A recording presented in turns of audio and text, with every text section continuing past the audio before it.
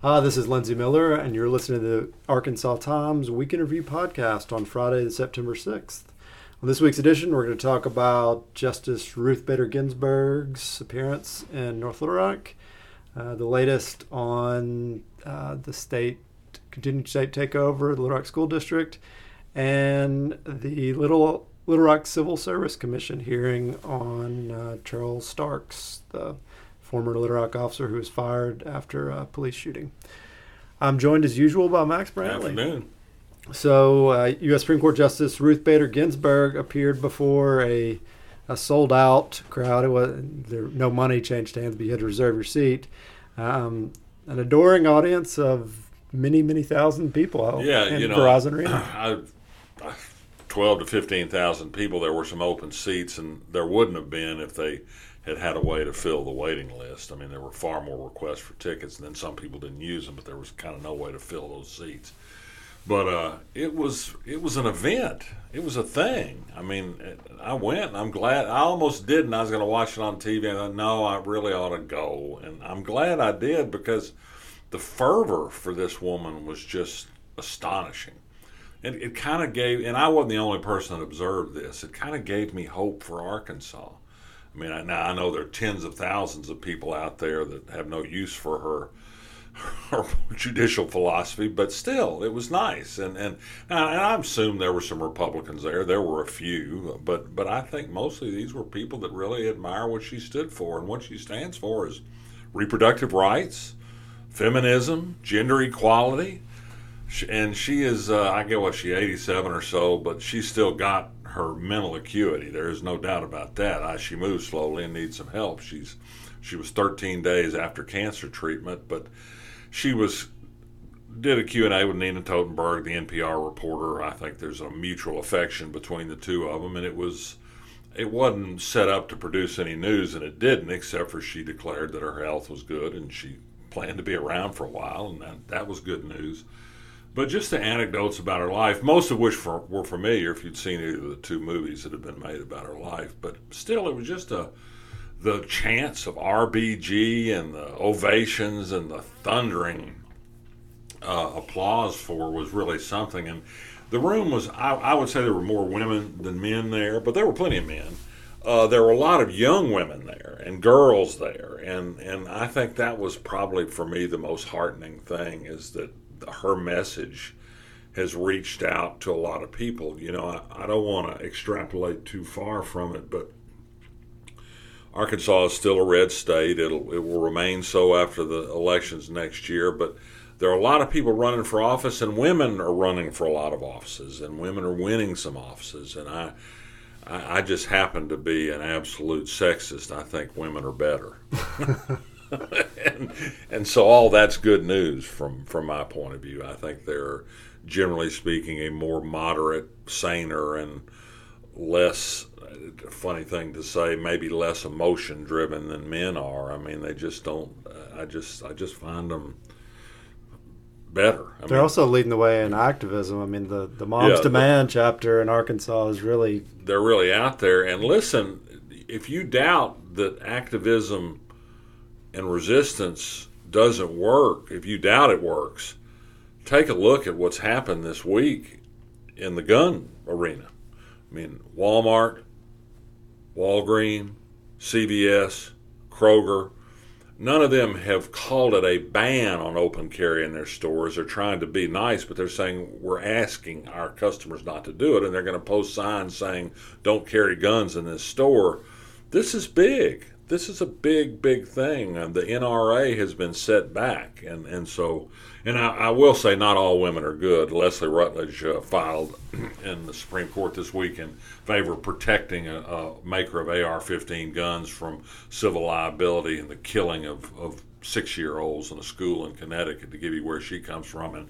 And the worst thing that happened, the single worst thing that happened this week in terms of utter insensitivity, I thought, was the news that a band booster club in West Side School District in Arkansas is auctioning an AR-15 to raise money for a band trip to Florida. For those of you who weren't around in 1998, West Side is where two students with rifles lay in ambush and killed 4 children and a teacher at Westside School. I just think auctioning an assault rifle to raise money for a school that was the site of a mass slaughter it's just not smart, really. But in any event.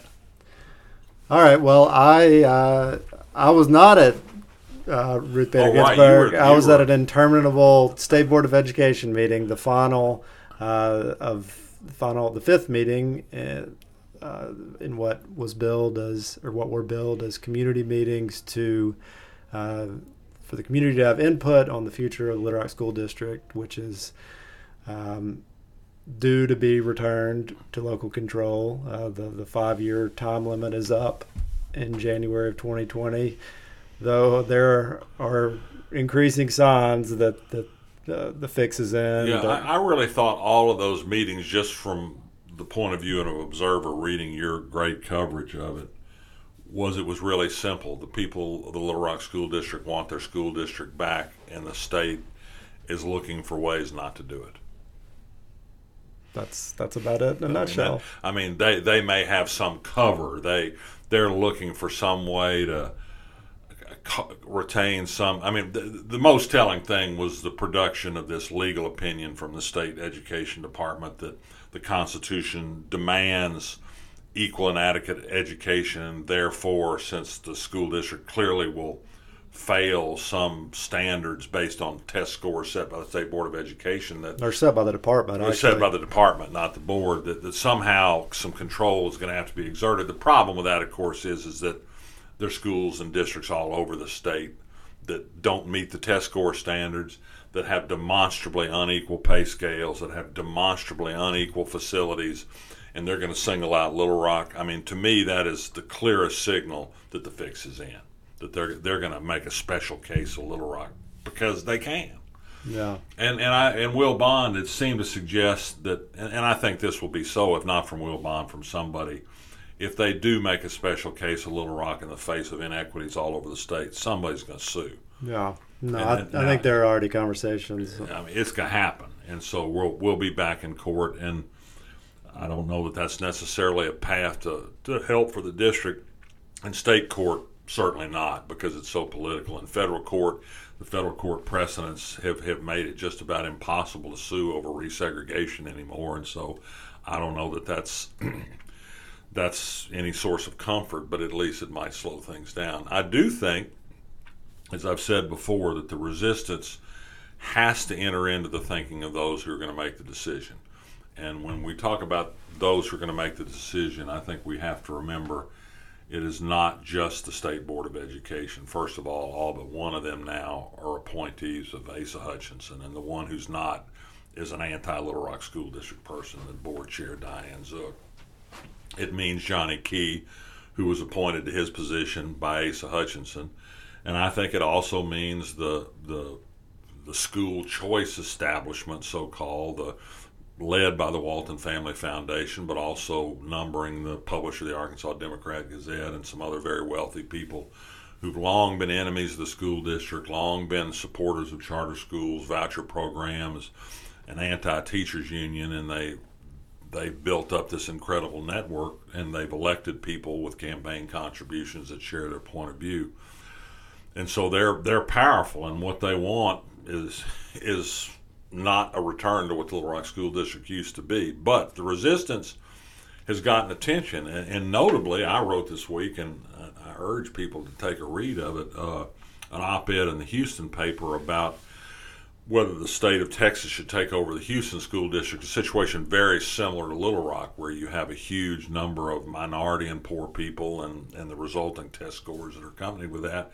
And Jay Green, who's an endowed professor of education reform at Fayetteville, in a department established by Walton money and joined by another one of the faculty members who are supported by Walton money, said, state takeovers of school districts are bad ideas.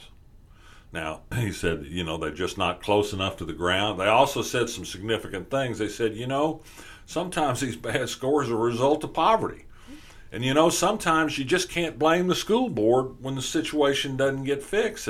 Now, they went on to make the case that alternatives like charters and vouchers are probably worth looking at, as you would expect they would. But I think it's a pretty amazing admission from this multi-million-dollar Walton institution to say, you just can't judge a school district just on test scores, and sometimes you can't blame the school board for that turning out that way. I thought, if anybody reads anything, and this followed up something that Jay Green had written that I'd noted with some pleasure a few weeks earlier, but the same sort of thing is that we're just, sometimes the reformers are wrong.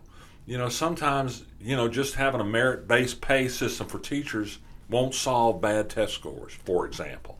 That the reformers get these ideas and they get so invested in them, they don't stop and put them in the context of where they apply some of these things, and they don't work. They fail.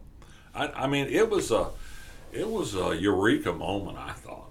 Well, of course, the department and some state board members would say that's not the case here, because they're in the exit criteria. There are both quantitative and qualitative measures, and the quantitative, there's some growth side of it, but it's clearly it's heavily weighted still towards scores, and the whole system was just cooked up by the department in February. And the other thing that I want to plug that we produced this week is, I'd heard that Baker Curris, who spent a year as school superintendent, was going to submit some written comments for this consideration. And I wrote him and asked him about it. He said, well, sure, here's what I sent in. And it's a remarkably prescient examination of the issue. Again, saying that even if you don't accept that charter schools are damaging the Little Rock School District, you need to look at it and decide if it's right. And you need to look at the charter schools and see if they're actually producing results for students. Or is it, as he found in his year as superintendent, that where kids were taken from the district, they were kids who were succeeding. They were not failing. And except those that went to charter schools and came back because charter schools discouraged them from being there because they were tough cases. And we need to look at these things and do a series. It's inefficient to have what is now essentially 3 large school districts in Little Rock. The Little Rock School District, the East End School District, and the Lisa School District. They're 3 of the 20 largest school districts in Arkansas are now operating in one city, and that's inefficient on its face. And perhaps they ought to be under local control too. And so these are the kind of thoughts that as I say, I don't think anybody's going to adopt Baker's point of view. He was fired by Johnny Key after all. But I keep having some hope that between the well-informed opposition that's grown up, that's multiracial and multi-class in the district, and some of these other outlier points of view from sources that are somewhat different, the school reformers, the Baker Currises of the world, that maybe at least it'll slow down the motive force of the haters and just tearing the district apart. Because we know takeovers of school districts have failed in Memphis, they failed in New Orleans, they failed in Beaumont, Texas. It's not the way to go here. But I do think the state wants out. Yeah, and Diane Zook, the chairwoman of the board, has become kind of the embodiment of takeover and some sort of continued control. But and she talks the most of the meetings, and of course that's prerogative of the chair. The board, the rest of the board, certainly on paper, does not look good for as far as return to local control goes. But there have been some hints that a lot of them are tired of the issue and are ready to be done with it. They would like to have it cleared off their desk. And so that's good. Yeah. So I don't know. I'm not sure. I think Asa Hutchinson's ultimately going to be the decider. Yeah. Well, we will continue to follow up on this. After over 15 hours of combined testimony across 2 days, the Little Rock Civil Service Commission this week upheld the termination of former LRPD Officer Charles Starks, who was fired from the force by Police Chief Keith Humphrey earlier this year, after an internal investigation found that he violated department policy in February when he shot and killed Bradley Blackshire in a traffic stop. Well, I kind of have some slightly weird viewpoints on this. I think, first of all, Charles Starks had a work record that suggested he shouldn't have still been a member of the Little Rock Police Department. I'm not an admirer of the Fraternal Order of Police, which generally takes the view that anything a cop does is okay, and they're just trying to keep control of a lawless city in which most of the white ones don't live.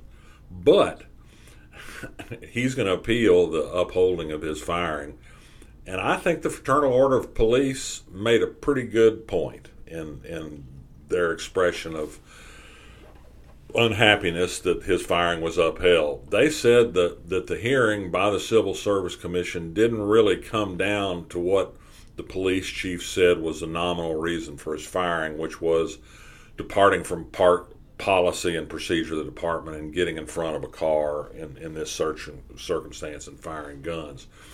And focused a lot on, well, he should have done this or he should have done that, and kind of a second-guessing tactics.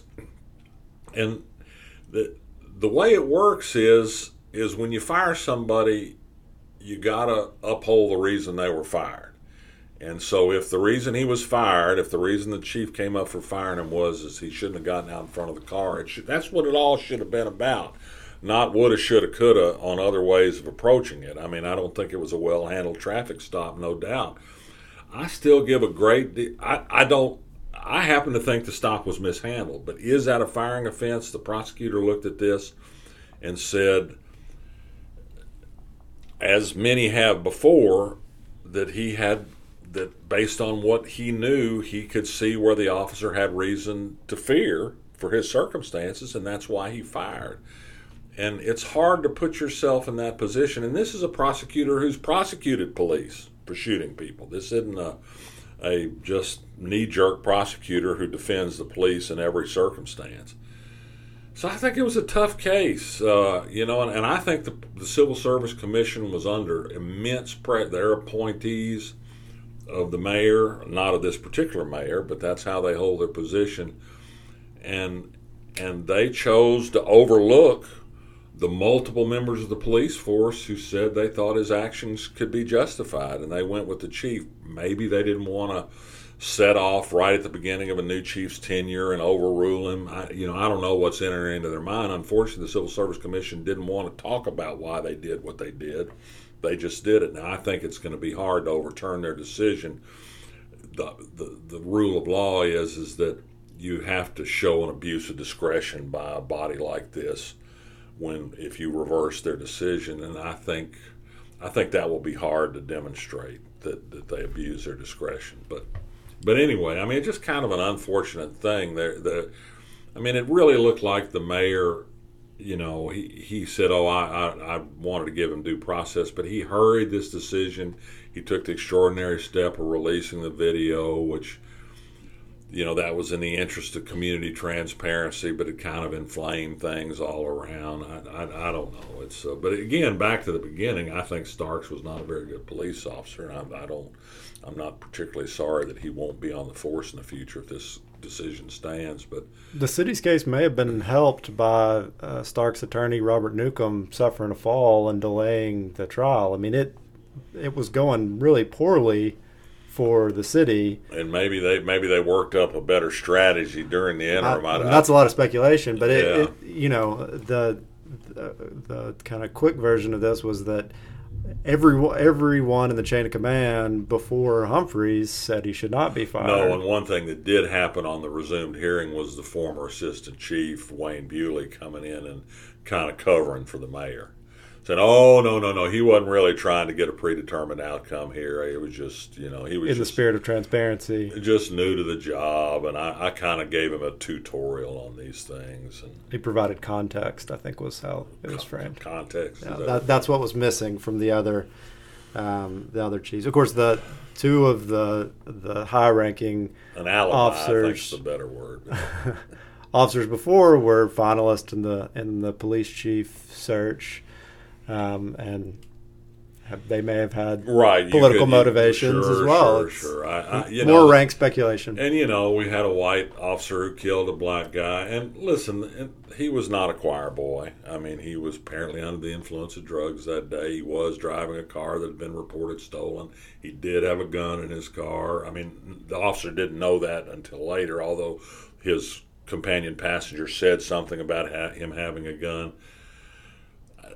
I do think it's fair to say police suspect interactions are real easy to judge from afar, but hard to judge if you were there, right there when it happened.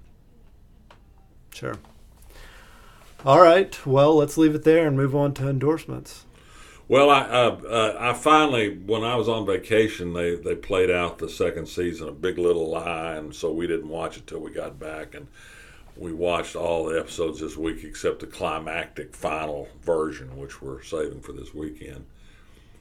And I guess it's pretty good, and I'm kind of sorry to hear Nicole Kidman's talking about having a third season because they stretched it. It's enough. But the interesting thing about it, I mean, I don't know, it's not an endorsement, but I'm kind of curious what other people think. There's only one person in this show that has any redeeming value.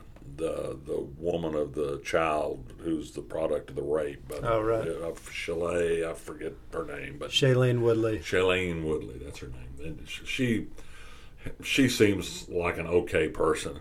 I hate all the rest of them, and they've made me. And it's interesting. I hate Meryl Streep. I mean, worst of all. I mean, I just hate her. I just hate her character. I don't think I can ever look at Meryl Streep the same again. She's so effective at successful being acting an job. Awful human being. Yeah. Now, the other ones are pretty bad, too. Reese Witherspoon, Nicole, they're all bad. I mean, I liked Reese Witherspoon's character. I mean, I know you're supposed to hate her, but I was kind of into her. Well, she's just so over the top. Amoral, Although Laura Dern, I mean, she's like, they might have even taken her too far. She's so despicable. Yeah. I mean, she's so caricatured.